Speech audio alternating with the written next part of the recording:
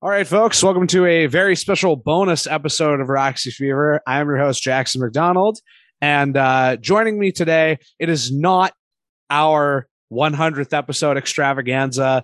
That is not happening yet. Vyas totally ditched us to study for the bar, and you know what? I'll introduce our guest. Joining me today is Cody Sievertson, longtime friend of the show. We're going to talk a little bit about the Abbotsford Canucks. But first, if you'll allow me, Cody, let's just shit on Vyas for a second. First of all, how's it going? I'm so relieved that Vyas isn't here. So this is just wonderful. It's a wonderful show for me. I mean, that wasn't the direction I was going to go in, but fair enough. The only thing I was going to say is we've had this like special thing planned for. Cody can attest to this because he has helped us with it. Literally a year. Literally since we started to get around 80 episodes, I was like, okay, I have this idea for what we should do for the 100th episode. And I have literally tried since July or August to get the necessary people together to do it. And it has not happened.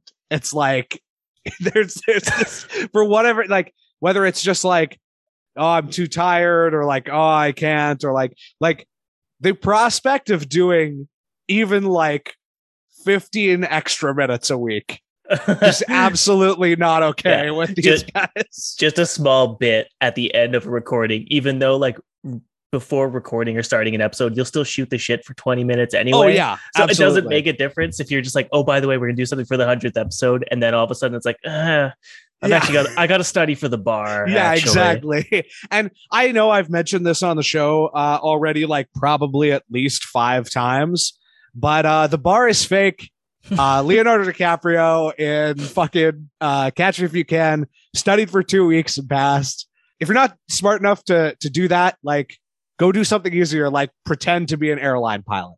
Well, that's the thing, right? If you're trying to be a lawyer, if you're not smart enough to lie about passing the bar and get away with it, are you even good enough to be a lawyer? Are you even a good lawyer? Yeah. I think that's entirely fair.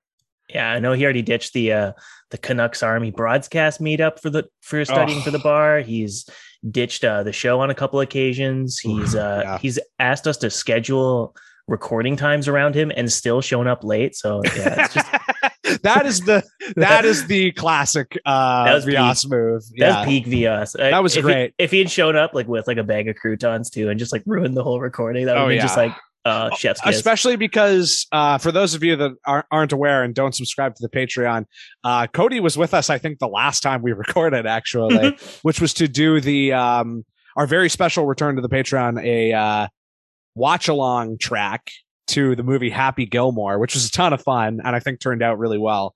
But if Vyas had shown up with his giant bag of croutons and crunched through the whole thing, it would have really sucked because I can't edit that episode. It just is. You gotta let it play as it is because it syncs up with the movie. So, anyways, enough with the preamble bullshit. Obviously, you're here to talk about the Abbey Canucks, who have qualified for the playoffs. Mm-hmm. But it would be remiss of me after such a long period where we haven't recorded not to just bring up how insane it is that the Vancouver Canucks are technically still in the playoff race.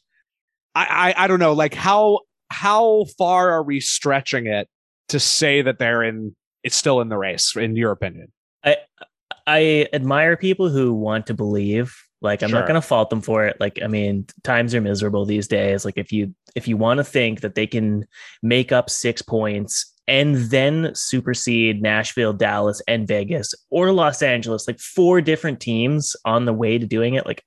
If you believe that, hey, all the power to you. But I'm full cynic mode where I'm they could go undefeated. It doesn't matter because these teams just need to go at their current paces, which are the paces of good quality NHL teams. And they're going to be fine and make it in regardless. Canucks could hit 90 points and it won't matter. They could hit 94. It won't matter because the other teams in the division are playing fine, or in the Western Conference, are going to just keep on doing what they're doing. Like, it was kind of funny listening to Thomas Drance over like the past couple of weeks, because he's constantly doing like the reverse jinx, where he's talking about like, oh, Dallas, that's the team for me that's going to fall out. And they're just like, he's like, they're a one-line team and they're just constantly winning. Like, they don't ever lose. Like that shit cracks me up so much. And he's done it so many times this season too. Like, every time he's talked about Carol Vejmelka, Arizona's goaltender, he's always like, they're a sneaky team. Any team could get Vejmelka. And the Canucks, I wouldn't be shocked if they did, and just get blown out every single time. Absolutely, yeah. I mean, I can't blame people for it that much, because now, like, I just have the standings pulled up here right now. And like, the Canucks no longer have every team have games in hand on them anymore. Mm-hmm. In fact, if you look at it, they now have games in hand on everyone ahead of them. Yeah. And it's like, I can totally see why a casual fan or like a dumb guy fan or whatever would look at this and be like, Canucks have 2 games in hand on the LA Kings and are 6 points back. Mm-hmm. Like, I don't think they're going to do it. Yeah. But I think they can keep it interesting for another week. Yeah, like that's the impressive thing, is like, after the start, everyone was just kind of like, oh no, this is going to be just like the most painful season. They're not going to fire the coach. They're not going to make any sweeping changes that they so desperately need. It's just going to be miserable until April. And like, kudos to them. They dug down and actually were like, hey, let's not be an embarrassment. Let's actually like kind of band together. Our coach didn't really deserve to take the heat for how poorly we're playing. Sure, we weren't bought in, but like, it's not really their fault that they got canned. Like, we just played like shit. Yeah. And so like, kudos to them for being this deep into April, and they're still in it somehow. Like you look at the points, and it's like they have 84 with 75 games played, and the second wild card team has 91 with 76 games played. So like, just by that alone, you read that and you're like, oh, they're doomed. But they're on a heater. They won 5 straight, and their schedule isn't slightly as hard as like, say, Dallas's or Los Angeles. So you're like, there's a chance. They really got screwed by Dallas, winning the last few games, because it really Dallas looked is good. Yeah, it really looked possible for a minute there that like they could pass one of these teams. But now you look at the teams that are in front of them, and it's like, unless they can catch LA, they're pretty much screwed, because they're not taking a wild card spot, because that is the thing. Like, the math is just too daunting. Yeah, like the easiest math right now is to catch LA and hope they like play at their 500 pace that they're currently on. But to do that, you still need to pass Vegas, who has 3 points ahead of you, and a tiebreaker. And that is won unlikely like 7 to of their last too, 10. Right? Yeah, exactly. Like, we know the Canucks are like really bad at getting regulation wins. That's why it makes that final, 6 games or 7 games they have, like, that more daunting. Like, you got to win. It's not that you have to win 7 of your last 7 straight. You need to do it all in regulation just to have a chance with the tiebreaker, because the teams above you are crushing it at killing it in regulation. Like, I think Dallas only has 5 OT losses or something like that. Canucks have 10. Like, yeah, totally. These teams know how to close games out, and the Canucks just don't, and that's killing them right now. Drance has been saying they're like destined to get 90 points. I'm way more positive / more cynical in a way. I think they're gonna win all their games except for the back-to-backs and miss the playoffs by like 3 or 4 points. That would be like peak Vancouver Canucks, is like, with like, because Horvat's out too, right? Like, their leading goal scorer. Although ostensibly Besser is supposed to be back, which I mean, that's not a lateral move, but like, you can kind of, if you squint hard enough, you could see how, like, you replace the value at least. Yeah, exactly. Right. It's like, it's value in, value out. So like, you kind of you split the difference a bit. Yeah, totally. But you look at it and you're just like, knowing them, they'll probably keep winning. And then, like you said, those back-to-backs, they'll lose. And it'll be like the final game of the season when they lose to Los Angeles, who's already dropped out for Vegas. They'll lose that game and it'll crush their season. Like, absolutely. Final day, 16th in the league. It's just like, that's the cynic and the miserable side of me. It's just fully expecting it, because have the absolute highest score on the misery quotient or whatever Micah McCurdy calls it. Yeah, exactly. Like it just seems destined for it. Like the rally came too late, and no matter how much the owner tweets about how proud he is of the team, he was a little late on making some executive decisions. Yeah, no kidding. So, anyways, that's enough time on the big club. You are our resident AHL expert, or at least AHL Canucks expert. There we go. And we were actually going to have you on to talk about the Abbotsford Canucks quite a while ago, but it happened to coincide with basically the exact time that Jim Benning got fired. So that absolutely did not even come close to happening. But I think it's kind of good news, really, in the long run, because the Abbotsford Canucks are doing much better now than they were around the time that Jim Benning was fired. But I think for the sake of our listeners who probably do not know a lot about minor league hockey, I think we should just start at the very beginning. I'll play ball here. What is the AHL? The American Hockey League. This is where you plug in. This is where Justin plugs in like Siri. The American Hockey League is the second tier of North American hockey in sports with affiliates of the NHL. So for those that don't know, it's like the second best league in North America. I'm using air quotes because like quality is like there's a big gap. The NHL, it's very sandwiched. Like the best players are surprisingly not that far off from the worst players, as much as it's hard to believe. Yeah. Whereas in the AHL, the gap between the best players and the worst players is fucking gigantic. Huge. It's massive. Yeah. And that's why you get players like Sheldon Dries putting up 62 points in 50 games and looking like a hero, or Reed Boucher, or I shouldn't bring him up. Yeah, cut that out.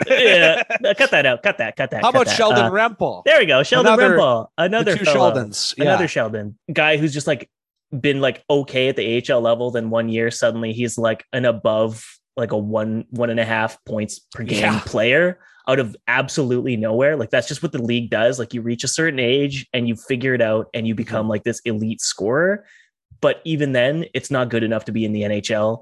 And that's what a lot of people don't understand. They just think like, oh, you put up a lot of points, like Nick Petan, you put up 44 points.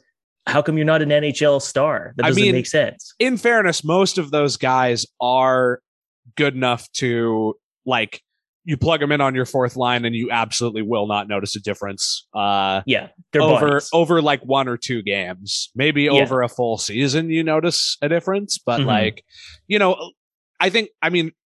Sheldon Dries is a perfect example because it's like, he's up with the big club this week, scores a goal, looks pretty good, you know, gets a Canucks Army article written about him. Yeah. And that's sort of how it tends to go with the minor leagues. Is it's like the line between the best players in the AHL versus the worst players in the NHL is razor thin. Something I would also argue is true with a lot of the best leagues in Europe as well. It's that bottom end that is totally not even close. And, in a lot of cases, like the bottom end of an AHL roster wouldn't even be good enough to play in a lot of European leagues. Just because of how like geography plays into it pretty extensively, because like if you're a mediocre Swedish pro, you're going to play in Sweden. And if you're a mediocre American pro, you're going to play in America.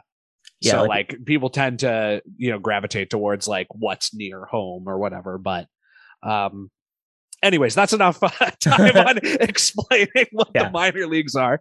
All right. Now this is the ECHL. We don't have to get into that. But I guess where I'll start is with what I alluded to earlier, which is that the Abbotsford Canucks were looking pretty bad a few months ago, and much like their parent club have kind of switched the script around in a more significant way because they've now qualified for the playoffs. So if you could just give maybe like a brief overview of what their season has looked like for the folks at home. Yeah, their season was very interesting because I think a lot of people were like, oh, Cody, it's so great. Abbotsford's like local. We're going to have you on shows all the time to talk about the team. And then they sucked. so bad to start the year. And that was when their team was like loaded. No one was called up yet. Yeah. Everyone was super healthy. The NHL club was, I mean, like relatively healthy, because I think a lot of people expected like Brad Hunt and Kyle Burrows to be like the first pair in Abbotsford. Yeah. They weren't expected to be your 5-6 in the NHL, but like a bunch of injuries and of course the Travis Hamonic situation, like just kind of screwed everything Brady Keeper up. too. Brady Keeper like, too. Like that people forget about him, but like he was kind of earmarked to be like the dark horse guy to maybe make the team. And then if not, be like the number 1 D in Abbotsford. Yeah, like I think a lot of people were like, either Jack Rathbone makes the NHL or he's going to be top pair with Brady Keeper if he doesn't make it too. And totally. No one was expecting, Kyle Burrows and Brad Hunt to be logging like 15 minutes a night, every like night in, night out. That wasn't expected. So it kind of threw them through a loop, but their forward group was still like one of, like on paper, one of the best in the league. Definitely. And they were terrible. It took them like a month or 2 months to get 3 regulation wins, which like doesn't sound like much, but when you play like 15 games or whatever, like that adds up. And it looked like, oh no, both the NHL club and the AHL club are complete garbage. Like this is a bad look on a GM who just made a giant Hail Mary shortcut move to try and make the playoffs in one league. And the cupboards that he's been trying to rebuild and restock for years, they're apparently not even good enough despite being loaded with quad A players. And so it was like really dicey. And so, of course, the phone calls for old Cody got turned off. No one really dried up. Yeah. really dried up and put me through the ringer. But something really interesting happened when Jim Benning was fired. And I actually think they changed play style when Boudreau and Rutherford came on board. Interesting. Because before they were very much like they had been the last few years, very like selective with their shots. They were just kind of like, we're just looking for the perfect shot, try to cash in on rebounds, and we're attack off the rush or whatever, but we're not going to throw volume. And then Boudreau took over, and it was like everything, like the switch got flipped. All of a sudden, it was just like, we're going to throw everything in the kitchen sink at the net and cash in on rebounds. We don't need to look for the perfect spot. We just need to throw everything at the net. And so through their first, like, I think the 15 games they played under the Trent Cull, Travis Green era, they were getting like destroyed at evens. Wow. Like they had been, their entire tenure with Trent Cull. Like his teams usually get crushed at evens for Corsi. And then Boudreau took over, and it's like they've been just dominating at 5v5 since. But it is still Cull. It is still Cull, but I think team, right? But there's been like a noticeable shift in just the way they attack. Where, interesting.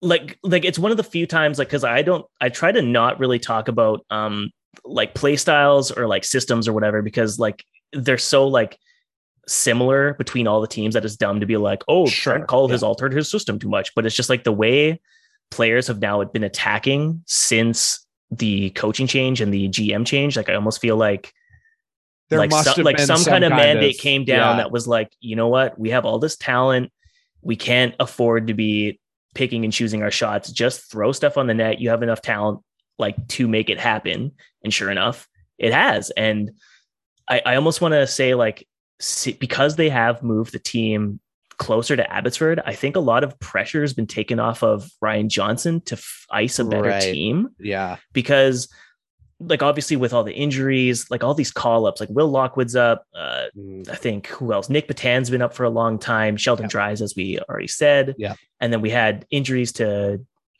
we saw injuries to Phil DiGiuseppe, to, oh God, who was it? I think Sheldon Rempal was injured. Just like Justin Dowling was injured for like a month and a half. Like basically all the stars, like the quad A players you'd expect to be carrying the franchise, were gone.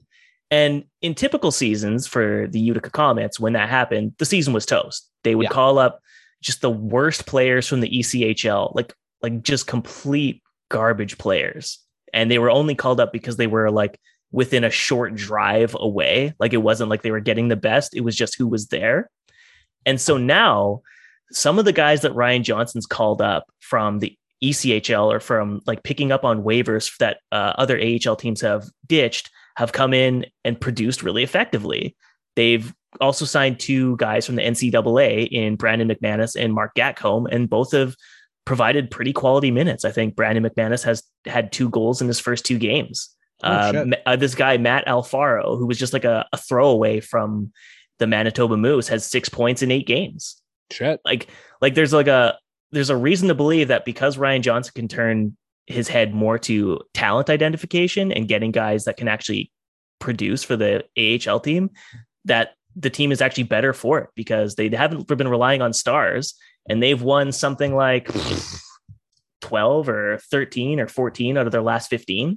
Like, shit. They're on a heater, and they're getting points even when they lose. Like they have 2 OT losses out of their last 4. Like, they're a good team, despite the fact that they've had no one available for the better part of the last 3 months. Like, there was a huge shift in the way that the team played and just the way that they were able to acquire talent that we haven't ever seen this Canucks organization do since probably even before Travis Green was an NHL coach. Like, we're talking back when Pat Conacher was still running the Utica Comets and actually creating like a Calder finalist out of what he could get. So that's a long time to field a competitive AHL team, especially one that's been a bottom feeder like the Canucks have. So, well, the bad news, I guess, of this situation is that it's probably saved Trent Cull's job. Which, like, I know, I feel like, I don't know. I mean, there's one person I could put on blast, but I'm not going to. But like, I feel like by this point, it's like if you live in Vancouver or you're a Canucks fan and you know who Trent Cull is, you probably don't like him. I would say, like, he is now, with Jim Benning and John Weisbrod and et cetera gone, probably the elite, like the lowest approval rating of anyone in the Canucks organization. So, what the fuck is Trent Cull's deal?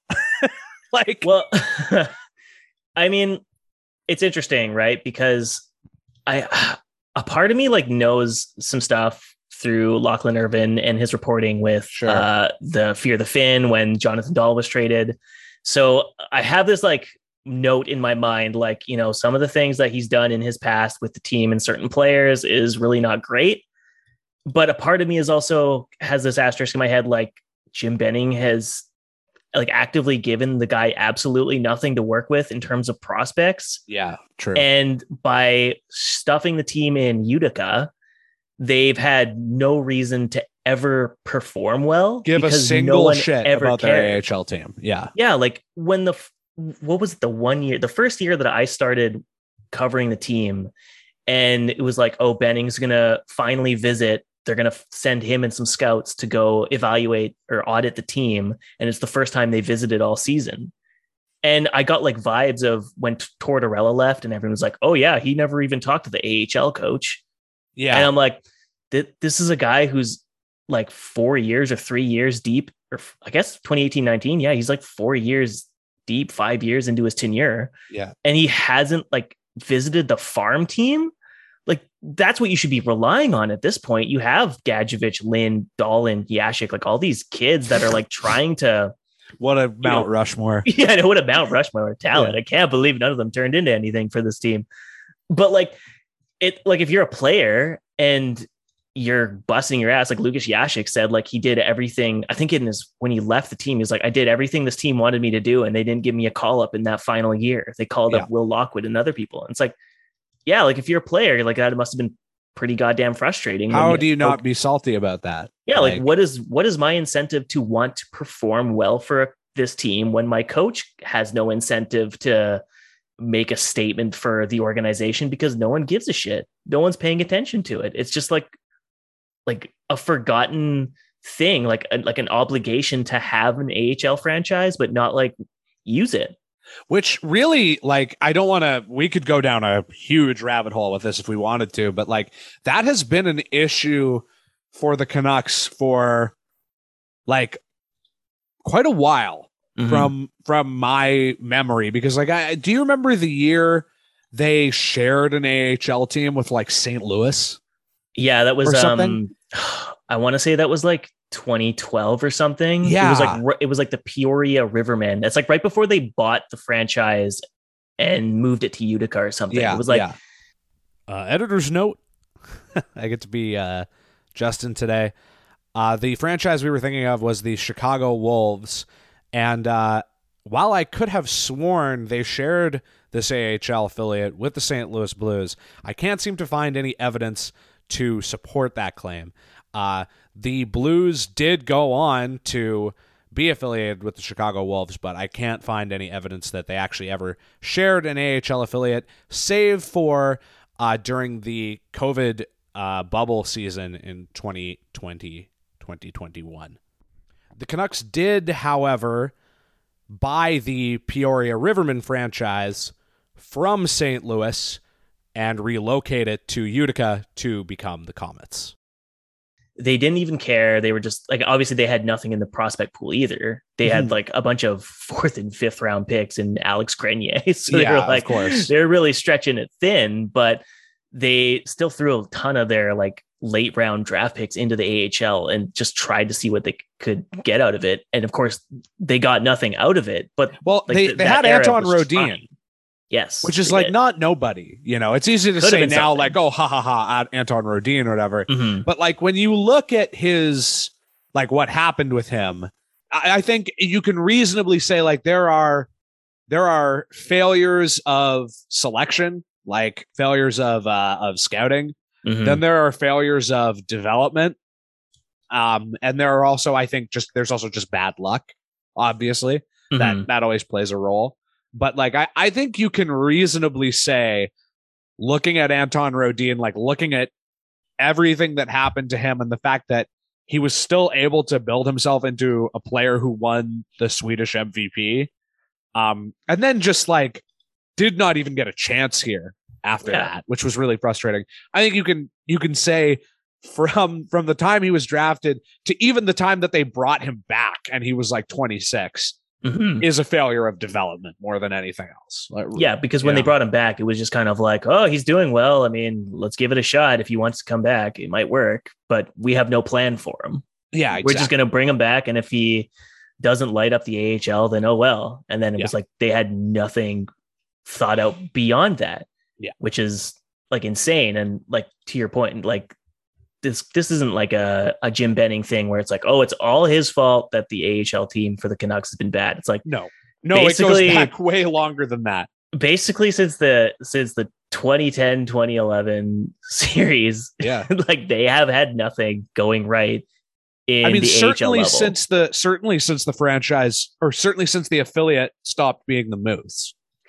Pretty much, yeah. Because it seemed like they gave a bit of a shit when the Moose were their AHL affiliate, but after that, like, I don't know what happened. I obviously, like I said, we could spend a whole other podcast on that, but to return to more to the specifics of the Abbotsford Canucks and how they're doing this season, I think the other impressive thing about their performance this season is that based on what I've gleaned from talking to you, this win streak has not been like it hasn't been goaltending driven. That's the word I was looking for.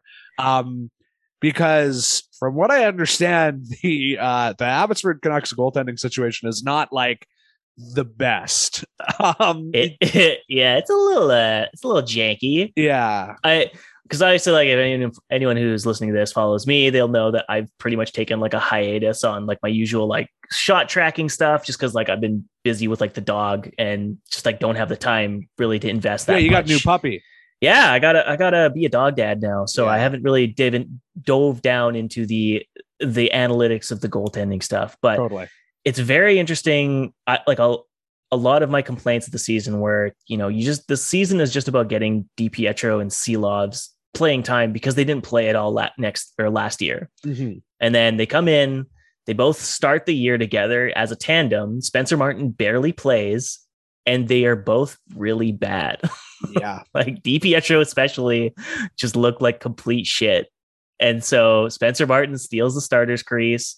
He earns himself all kinds of NHL accolades, fucking an NHL contract after. Yeah. Like, oh man, we could spend an entire episode on how I think that's like, it's not like a signing that's going to sink them at all, but like, of course not. It's just like it seems like a rash decision based on like a bunch of really fortunate bounces. Like, congrats to him for landing a one-way deal after years of toiling in the minors. Shades of Andrew Hammond.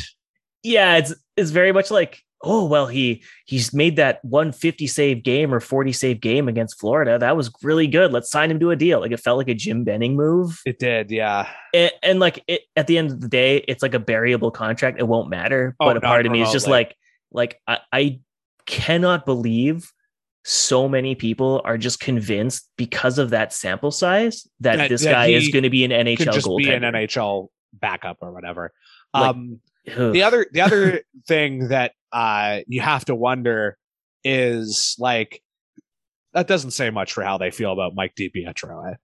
No, like, if you're DiPietro and you see this guy who stole your starter's crease get a 2-year extension on a 1-year deal or a one-way contract, you're probably like, well, what the fuck have I been doing here? Yeah. I wasted a year of my prime, a year of my ELC where I played 9 games.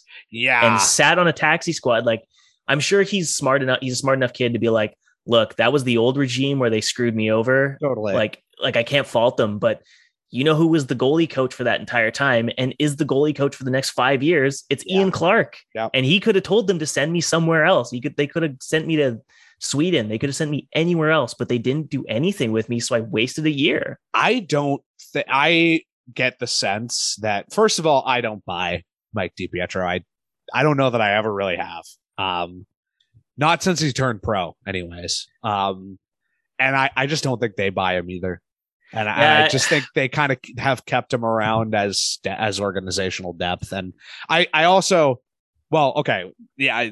You can respond to that. And then I have another thing I want to say about Artur Silovs, but sure. I have a theory that he was a 2017 draft. Like, he's totally like a Judd Brackett type of player, right? Just like raw talent, raw athleticism. He'll make it. Don't worry about it. Like, we don't need to like refine his skills or whatever. He'll just figure it out himself. Yeah. And that was his first year in Utica, where he put up like a .908 save percentage as a rookie. Like, he was not bad. He was legitimately the reason they won 21 games that year. Like, he was a star in that first year. Completely wasted that taxi squad season. I'm actually looking at it now. He only played 4 games. Yeah. During that COVID season. Like, that's just terrible goalie development. So I have a feeling that Ian Clark was the type to be like, yeah, he's got raw athleticism, but he's not playing the system I want. And we've already seen it with Braden Holtby. We've seen it with Jaro Halak. When people don't buy into Clark's system, or they are not sold on it and don't, do what he wants, they kind of get the shaft. When they don't look at the puck. When they don't stare at the puck and they don't have that that ocular tracking per 60. Yeah. When they don't use the 3 stances.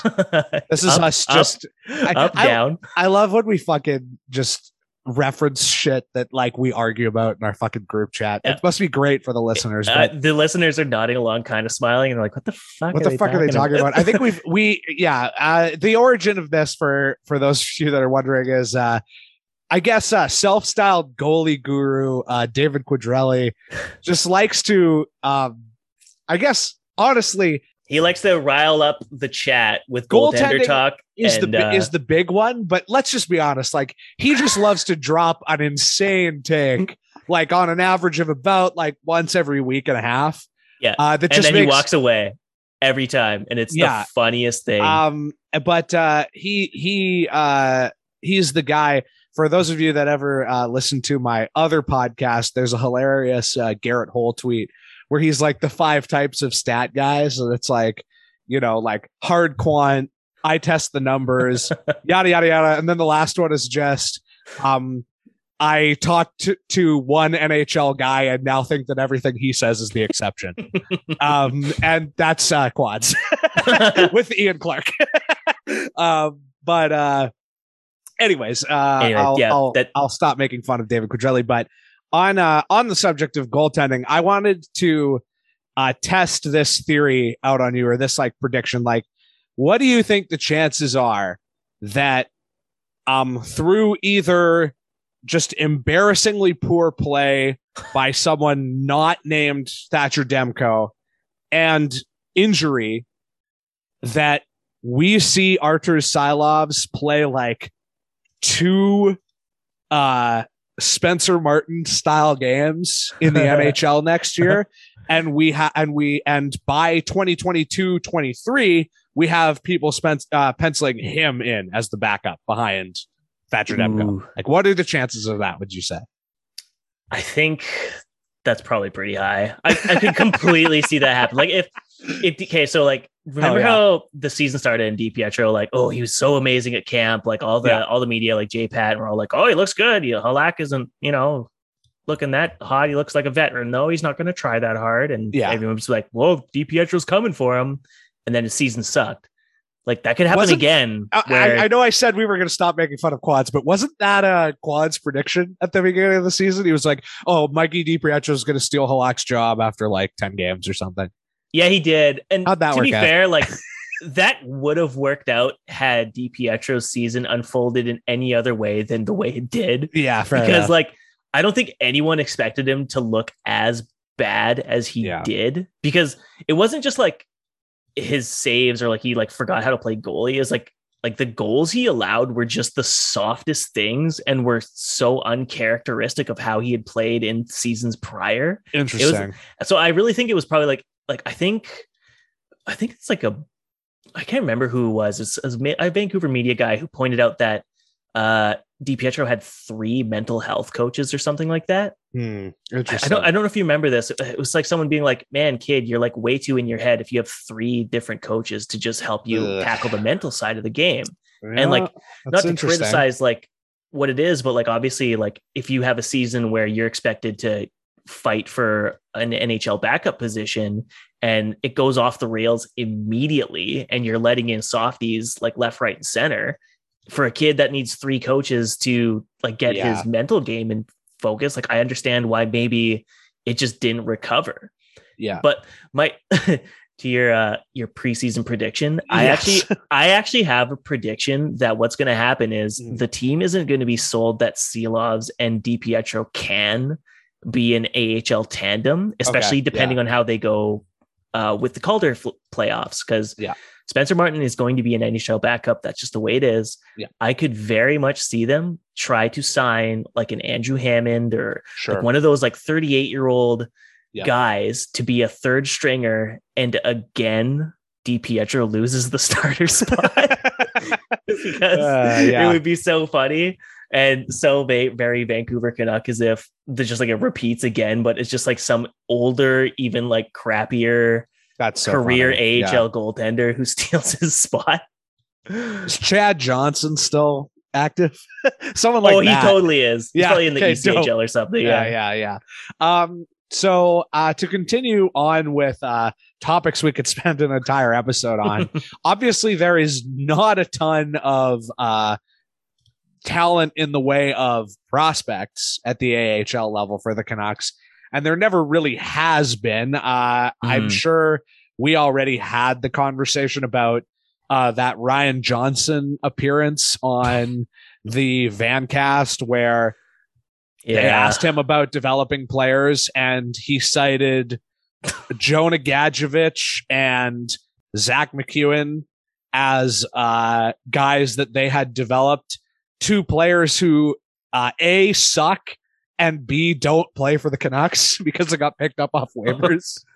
That must have been like a hard interview for him where like when you're going through the Rolodex of like what you should be proud of as like a development, like the head of player development, it's like, oh, the 2 shining examples don't play for us and we lost them for nothing. Yeah. That probably sucked. Yeah, that's it's not great. So I want to get into like I'm going to say a couple of specific prospects. There really only are, I think, 2 other than Mikey DiPietro, who we already mentioned. But before we go micro, I'll start with a macro question, which is just to get you to because this is a hobby horse of yours and of mine, just to speak a little on the legacy of the Canucks developing players at the AHL level and kind of what that looks like this season. Yeah, it hasn't been great. Like basically since I started writing about the team, like I only started writing about the team because I knew there was like 7 different draft picks entering the team all at once. And I was like, oh, let's see how they develop these kids and see what they do with them. And then Petrus Palmu leaves because he's not playing. He's like they're playing ECHL kids over him. Jonathan Dolan gets bounced later. Yeah. Say like as a rather short fellow to see a fellow short fellow, a truly short fellow. Yes, actually short. Like an actual legitimately short king get bounced. And then like a year, like this is the thing. Adam Gaudette came in that year as a Hobey Baker winner. What did they lose him for? They lost him for Matthew Highmore. Yeah. They have the Liga Rookie of the Year enter the season, and he's a healthy scratch for like the first 5 of 7 games. And it's like, what the fuck are you even doing? I also want to highlight a thing that I don't believe our producer Justin said publicly, but did say to us that was absolutely fucking brilliant that I never thought about before, which is like all that ink spilled over the Canucks fourth line and how great it was. I'm talking about Lammikko, Highmore, and Mott, right? Yeah. And you think about, all it took to devise that fourth line was a Hobey Baker winner, a 5th overall pick, and Thomas Vanek. Like, holy fucking shit. Like, that is what you have to show for those 3 assets. And I know, like, people, I feel kind of fucking vindicated, honestly, now on the, I won't spend too much time on this because it's a fucking tangent, but like, I feel kind of vindicated on the Thomas Vanek, Tyler Mott thing now, because it's just like, like that trade went 99th percentile of how good it could have possibly fucking gone for them. And like, what has it mattered? Like, not at all. They finally get in return for Tyler Mott what they should have just fucking got in return for Thomas Vanek a bajillion and a half years ago. But anyways, you might be vindicated again a bit later when JT Miller moves elsewhere or gets signed and traded, like, because it'll be like one of those things like, yeah, he was awesome for you, but what did you get out of it?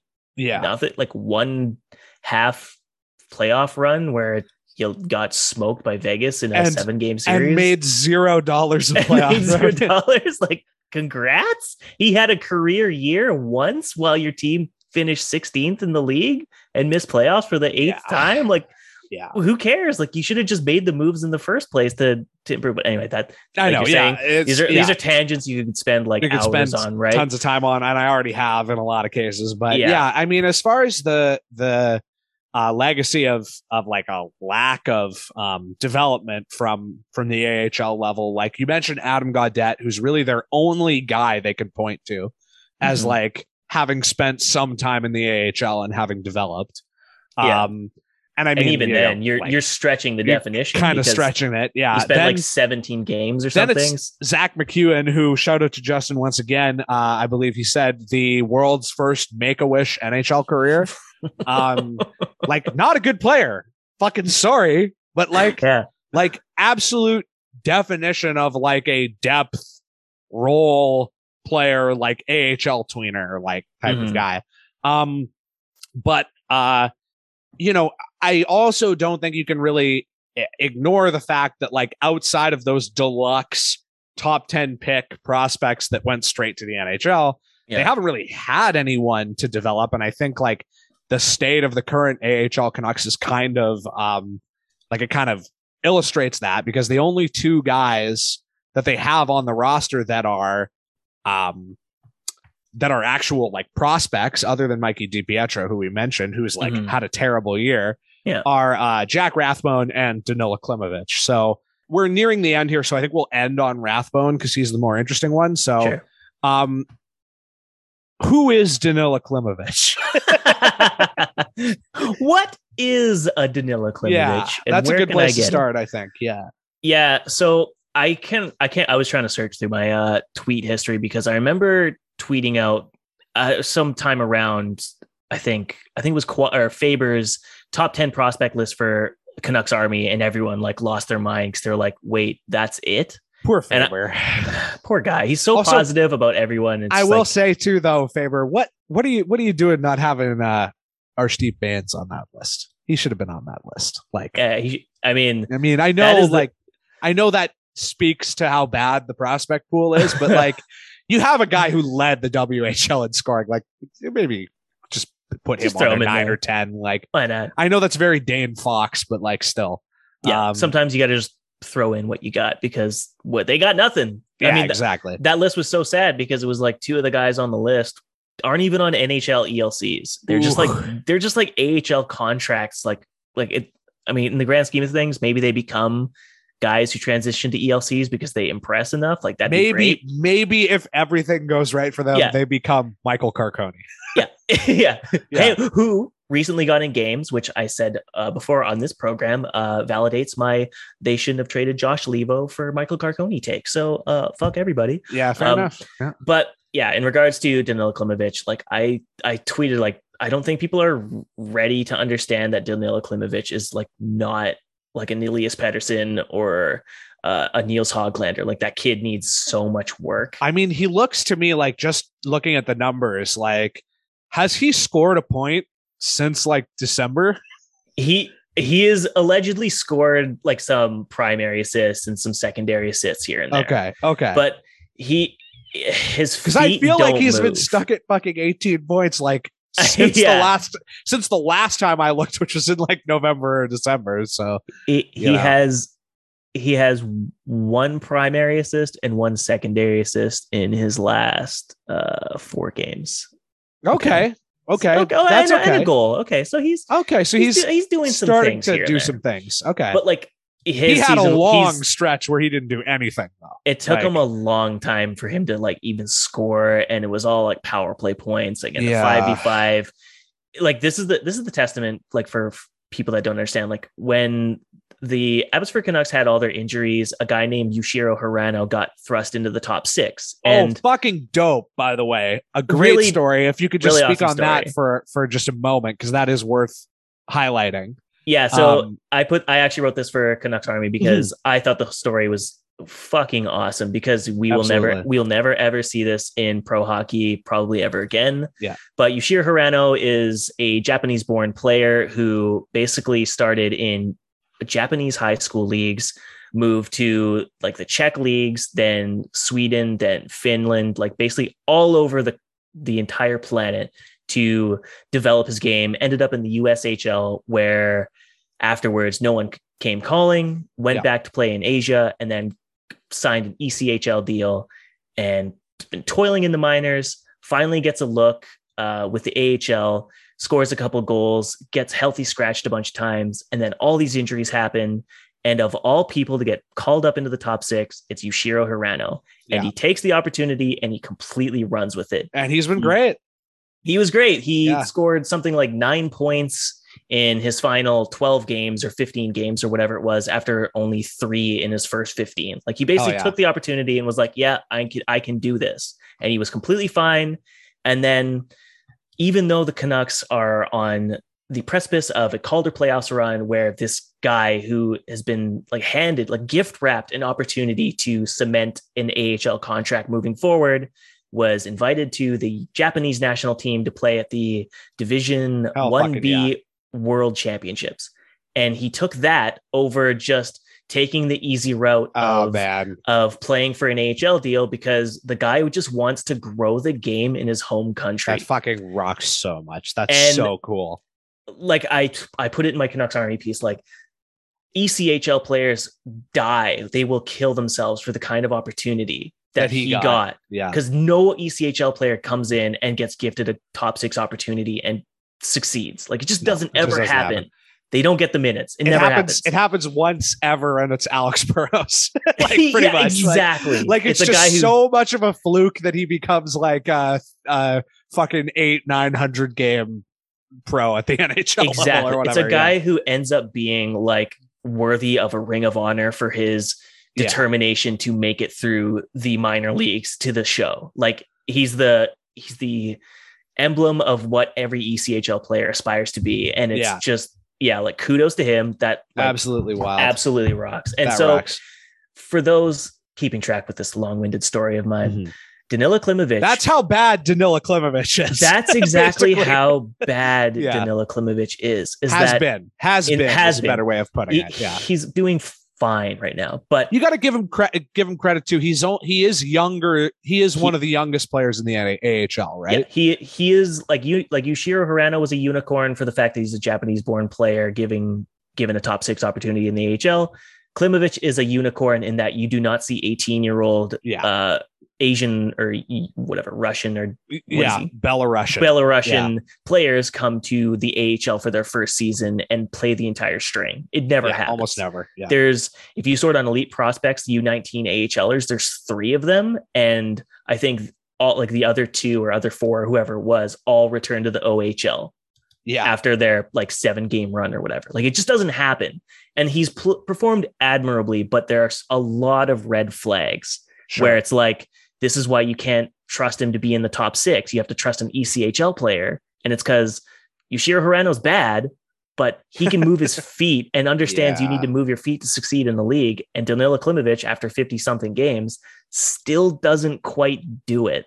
And to your point, like, he's super young. He doesn't speak the language. He is like a unicorn in this brand new system of North American hockey, smaller rink, new systems, not knowing anything. Having said that, though, not earning rave reviews from what I am hearing. Like, it is rare that I hear the word flat out from people lazy about a player, and I've heard that about him, which is like not a great sign, especially for like a teenager who's been gifted a really rare opportunity to play pro hockey in North America at 18. Yeah, like one of the first guys to sign the ELC out of the draft. Like the day of the draft, he signed his ELC. Like again, a total unicorn. Like we'll never see this again. I mean, we probably will, but like the rarity of it is just it can't be understated, because the kid has a lot going against him, and so that plays into the fact why he's maybe having a rough season. It's also just weird to see a player that young who's not very good play in the AHL, because I feel like the last time I saw an 18-year-old play in the AHL was William Nylander. Maybe he was 19, but it's very rare, and they're usually really good, and that has not been the case for Klimovic. Yeah, like he's got a really good shot, and like that's probably why he was scouted by Jim Benning, is that he's got a elite. He does have an NHL quality shot. Like, he's got a wicked release. But it's just like all of the things he's got to work on. Like, if you don't see signs next year that he's improved on him, it's a big which a team in the Canucks position can't really afford to have. Like, they need these guys to hit. Jet Wu, like I was texting a certain writer my opinions on him, and like, I don't like to make declarative statements about players because we don't know what kind of steps they're going to make, but I really don't think he's going to make it, because a lot of players, like especially defensemen, usually take some kind of step in an off season or after their rookie debut. Cole Lind took that kind of step. Olli Juolevi, like for all of his faults, took another step when he rehabbed his knee injury and came back. Jet Wu looks just the same like he did last season. And last season he was just like a junior defenseman making a debut. Yeah. He doesn't do anything offensively. He can't hit the net with a shot. They've been trying him as a forward lately just because they're short on bodies. And so never a good sign when you're the guy that draws the stick to be a forward, because it means they don't think you do anything valuable as a defenseman. Yeah. And so it's a bad sign when, how long have we been listening to people say, like, don't worry, Jet Wu's coming on the right side. It's going to be Quinn Hughes, Jet Wu for years to come. Yeah. And that's probably not going to happen now. And so if Danila Klimovic and Jet Wu both don't pan out, that's 2 of your very few second rounders of the last 5 years to not pan out.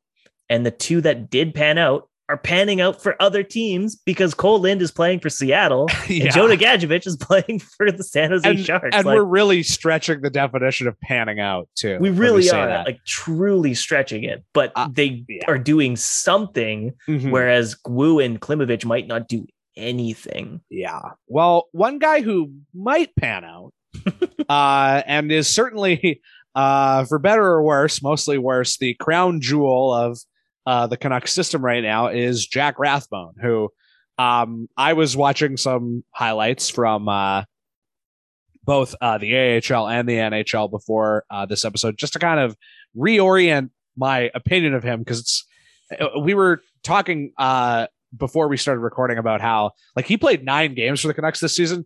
Neither one of us remembers that at all. Like he had 0 points, like a just total non-factor. I don't know what it was when they were really bad. So like it's not on him necessarily, but you know, you look at his numbers and I think he's above a point per game in the AHL. But the thing that people forget, I think, about Jack Rathbone is he's older than Quinn Hughes. Yeah, he's Pettersson's age. They're same draft class, I believe. Yeah. So he's like 23. He's 22, but he turns 23, I think, next month. Yeah. So yeah, he's reaching the age where you're going to be able to stop calling him a prospect and just start calling him like AHL, NHL depth. Yeah. Having said that, though, like the kid. I mean, fuck, he's looks like my age. That's a joke. I'm much older than he is. But like he's really done like everything you could ask of him in terms of like production, at least like looking at his numbers. We mentioned Danila Klimovich has an NHL shot. Jack Rathbone has an NHL shot too. At least as far as I could see. He's got an NHL shot and NHL speed, for sure. Yeah. Like, what does this guy have to do to get another look? Do the Canucks just have to be out of the playoffs? Yeah, like that's what it seems like it needs to boil down to. Yeah. But I also wonder, like, if they're in the mindset, like, look, we don't even have the talent on our right side to play with Quinn Hughes, who is like elite wheels. We don't have the bodies to now do that for 2 of the same. Like Jack Rathbone isn't Quinn Hughes, but he shares the same kind of mobility that Quinn Hughes has. They profile in a similar way. Exactly. And if you can't even like find the bodies between the 8 right shot defensemen that you signed to play with him now, like you can't all of a sudden be like, okay, now we need to split those minutes for Jack Rathbone as well. And that's what they struggled with, I think, when his 9 games to start the season. They had like him playing with, I think, Luke Schenn or Brad Hunt, I think Brad Hunt was actually his main partner, and they were just terrible. And then Brad Hunt got the shaft until Bruce Boudreau came back. Yeah. So it's like they might just be like, okay, keep him in the AHL. We'll see what he does in playoffs, and then next year we'll really try to give him an honest look, and we're going to try and revamp our right side so that he actually has like somewhere to go within our franchise. Because otherwise, you just have this really good producer at the AHL level who can wheel, but it doesn't mean anything if, like, the start of this season, you have no one to play him with. Yeah. Because like he's good, but he's not capable of, he's not Quinn Hughes level where it's like he can make up for his partner's shortcomings and then some to be an elite NHL pairing. He's just not there. Yeah. I mean, like the one frustrating thing is you look at him and it's like he would be better on PP2 than any of the other defenseman that they've put there, in my opinion. Like, I mean, even OEL, like, come on. Well, like, come on. The OEL thing was so dumb when they're like, oh, Quinn Hughes is injured and OEL's putting up points on power play 1. It's like, no shit. It's like the 3rd ranked power play in the NHL. Like, of course he put up points. Like, JT Miller is going to make $10 million a year because of PP1. Like, and I say that like, obviously he's had a fucking like top 10 season in like Canucks history or whatever. But like, he had he had like 5 assists the other night. That is the most invisible 5 assists I've ever seen. Like, like that was wild. And it's just because the whole power play runs through him, which is like, should it? Yeah. It's up for debate in my opinion, but like, like I think there's one other notable guy who you could say might do just as good of a job, if not better, but you know, hard to complain about, as you said, like the 3rd ranked power play or whatever. But another thing about Rathbone, fun fact, his name sounds like a really nerdy synonym for hate fuck. They should call him up just based on that alone. Yeah, absolutely. But yeah, I mean, like, I think, but PP2, it's not a good enough reason to have somebody in the lineup. Like, yeah, like, and if you do, it's Alex Chason, and he plays on your fourth line, but now in your top six. I don't know this. I've lost it. I've lost the metaphor here, but yeah. Or the simile. I don't know. Whatever. So yeah, no, my final thing on the Rathbone thing is I'll once again test out a theory here, and we'll see what you think of it. But if you remember when Jim Benning got hired, one of the kind of like first things that happened, like I shouldn't say first things, but like the story really of like that first chunk of time, like season or 2.5, was just seeing all the old regime's prospects just get fucking like either traded or not re-signed or just like totally like stashed away on a shelf somewhere. Like, I can't even remember them all, but like obviously Shinkarik is the obvious one, but there were others too. Like there were so many guys who just like they were done the minute Jim Benning took over. And I kind of get this feeling that this offseason, if there are any takers, either like a package or straight up, or like for a late pick, or probably more likely like just for a prospect that these guys like better than what they have in their current cupboard, like I would not be surprised if we see like, I mean, there's probably no fucking takers for DiPietro, but like that would be a guy. Rathbone would be a guy. Like take whatever Faber's list, the top 5 guys on that list who might have a market for them. I would not be surprised if they're all gone next year. That's the vibe I kind of get too, is that these are no longer their guys, or they're not this management team's guys. They're curious to see what they can do, and sure, maybe they'll be good in Calder playoffs. But at the end of the day, if they don't immediately believe in them, or through institutional knowledge, they're like, oh, the guys that we still retain. So if Ryan Johnson, Stan Smeal, or God forbid, Ron Delorme are like, oh yeah, DiPietro, like he started okay, but we've kind of lost faith in him. Like he's gone. Yeah. And you can't really fault them for it, because they used to run a system where they would sign, like take example, current Wilkes-Barre Scranton Penguins forward Radim Zahorna, who is the ultimate guy that you've never heard of. Yeah, they signed him They signed him as a 23-year-old out of the Czech league, and he wasn't even the top scorer of the Czech league. He came into the AHL, was a point per game, and put up 4 points for Pittsburgh last year. And he's got 6 points for them this year. And you've never heard of him. Yeah. And that's their whole MO. Like the Archdeep Baines thing is totally like hey, here's a guy. We're going to get him. We're going to get all these random guys from all these leagues who produce, smart, and we're going to try and make something out of it. Just sign the highest scoring forward and defenseman from every league that you can get your hands on, and just hope that they turn into like something. I don't know. Fucking hope one of them turns into Connor Sherry or whatever. One of those Pittsburgh guys. Like it's Connor Sherry, and who's the other one that are the 2 guys that I always think of? Like Gensel, or like not Brian Rust or whatever. Brian Rust, that's the one. Yeah, like just some guy who made his way out of the AHL and then just became like a top 6 forward. Yeah, and I don't think a lot of people realize this, but like that system works when you have like the stars on your NHL team to elevate these players and make them realize how they need to play to succeed.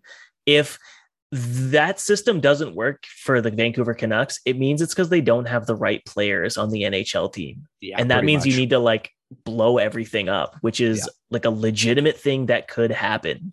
Oh yeah.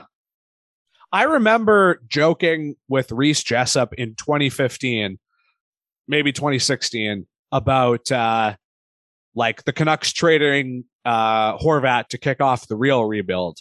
Mm-hmm. And it's like, that's not even really a joke anymore. Yeah, it is a legitimate possibility. The joke that he now goes for is Pettersson. And like, how many more years until that's not really a joke anymore either? Well, he's only on a 3-year bridge. Yep. And judging on what contracts they give out to JT Miller or Bo Horvat, Jesus Christ, we might be talking about, that qualifying offer and being too expensive because, hey, as you pointed out on your tweet, he's got like 32 points in his last 24 games. Oh, yeah. Yeah. He is like an $11 million player. Since I wrote the article saying that everybody who wants to trade him is a big, dumb, mouth-breathing moron who should be banned from watching hockey forever, he has 35 points in 25 games. And like, I know everybody was like, oh, it was obvious, blah, blah, blah, blah. Fuck you. No. Craig Button was saying they should trade him. Craig Button, the most respected scout in the public sphere, was like, oh, they should trade him for a number 4D. Yeah, we got some wild takes this season. And then a ton of random guys on Twitter. There are still random guys on Twitter who are saying we should trade him, which is hilarious. Like after he has one bad game. Literally because he's slight. And he's European. It's just the dumbest logic of all time. Well, anything else that we should get to before we sign off here about the AHL team? Any closing thoughts? We really ran. We hit good time for this. This is almost like a full episode. It's not going to count as a full episode because the 100th episode special. It's still a work in progress. Be also ran. Answer your phone. Yeah.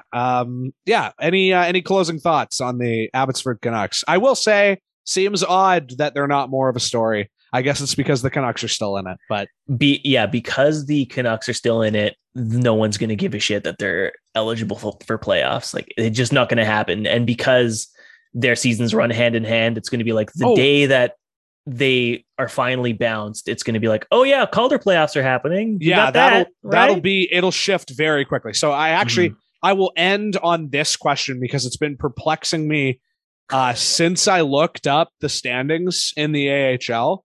Mm-hmm. So this will be a fun one to end out on because I imagine it's going to yield an interesting answer. How have 7 teams from the Pacific Division in the AHL clinched a playoff spot? And while only 3 have in the Central, but also there's 7 teams in the Central and 9 in the Pacific, and also, what is happening there? So the AHL schedule for the Western Conference makes no goddamn sense. So, typically in the NHL, right, you play every divisional opponent 6 times or whatever, and then you play everyone else in the Eastern Conference twice. And for whatever reason, the AHL has Abbotsford playing Manitoba, who is not in their conference, 8 times, or Laval 4 times, who are not in their conference either. It's like they're not even playing Tucson 8 times this year, and Tucson's in their division. It makes no fucking sense. And so I guess because they lost playoff revenue last year, their logic was this year we're going to have an expanded playoff system. So the first ranked team, so the Stockton Heat, get an automatic bye into the quarterfinals, and then 2 through 7 playoff in their play-in round. And they get reseeded so that it's Jesus Christ. One faces, the winner of 4 or 5 or whatever. If any league office people are listening to this, please do not fucking bring a play-in round into the NHL. It's already making the playoffs is already such bullshit in the NHL. It's already we already don't do nearly enough to incentivize being good in the regular season. No kidding. Don't fucking bring it. Don't give the 10th best team in the conference the opportunity to get smoked in the first round in a fucking embarrassment. Please don't do that. Yeah, because their opponent gets goalied in a 1-game series. Just don't do that. I would be real mad though if I was whoever RFD is, who have almost a 0.1 better winning percentage than whoever SD is in the Pacific. Oh the San Diego Gulls. Yes, the San Diego Gulls. Just awful. Who's RFD? RFD is the Rockford Ice Hogs. So that's the. Oh hell yeah! I Yes, believe that's Chicago's affiliate. Yeah, my favorite AHL name for sure. Oh, the Ice The Hogs. Ice Hogs. Yeah, always been a fan, longtime fan. But yeah, you'd be pretty choked if like you have like 10 more regulation wins, had to like bust your ass just for like the final seed, and like the worst team in the Pacific is like just like skating by to get in.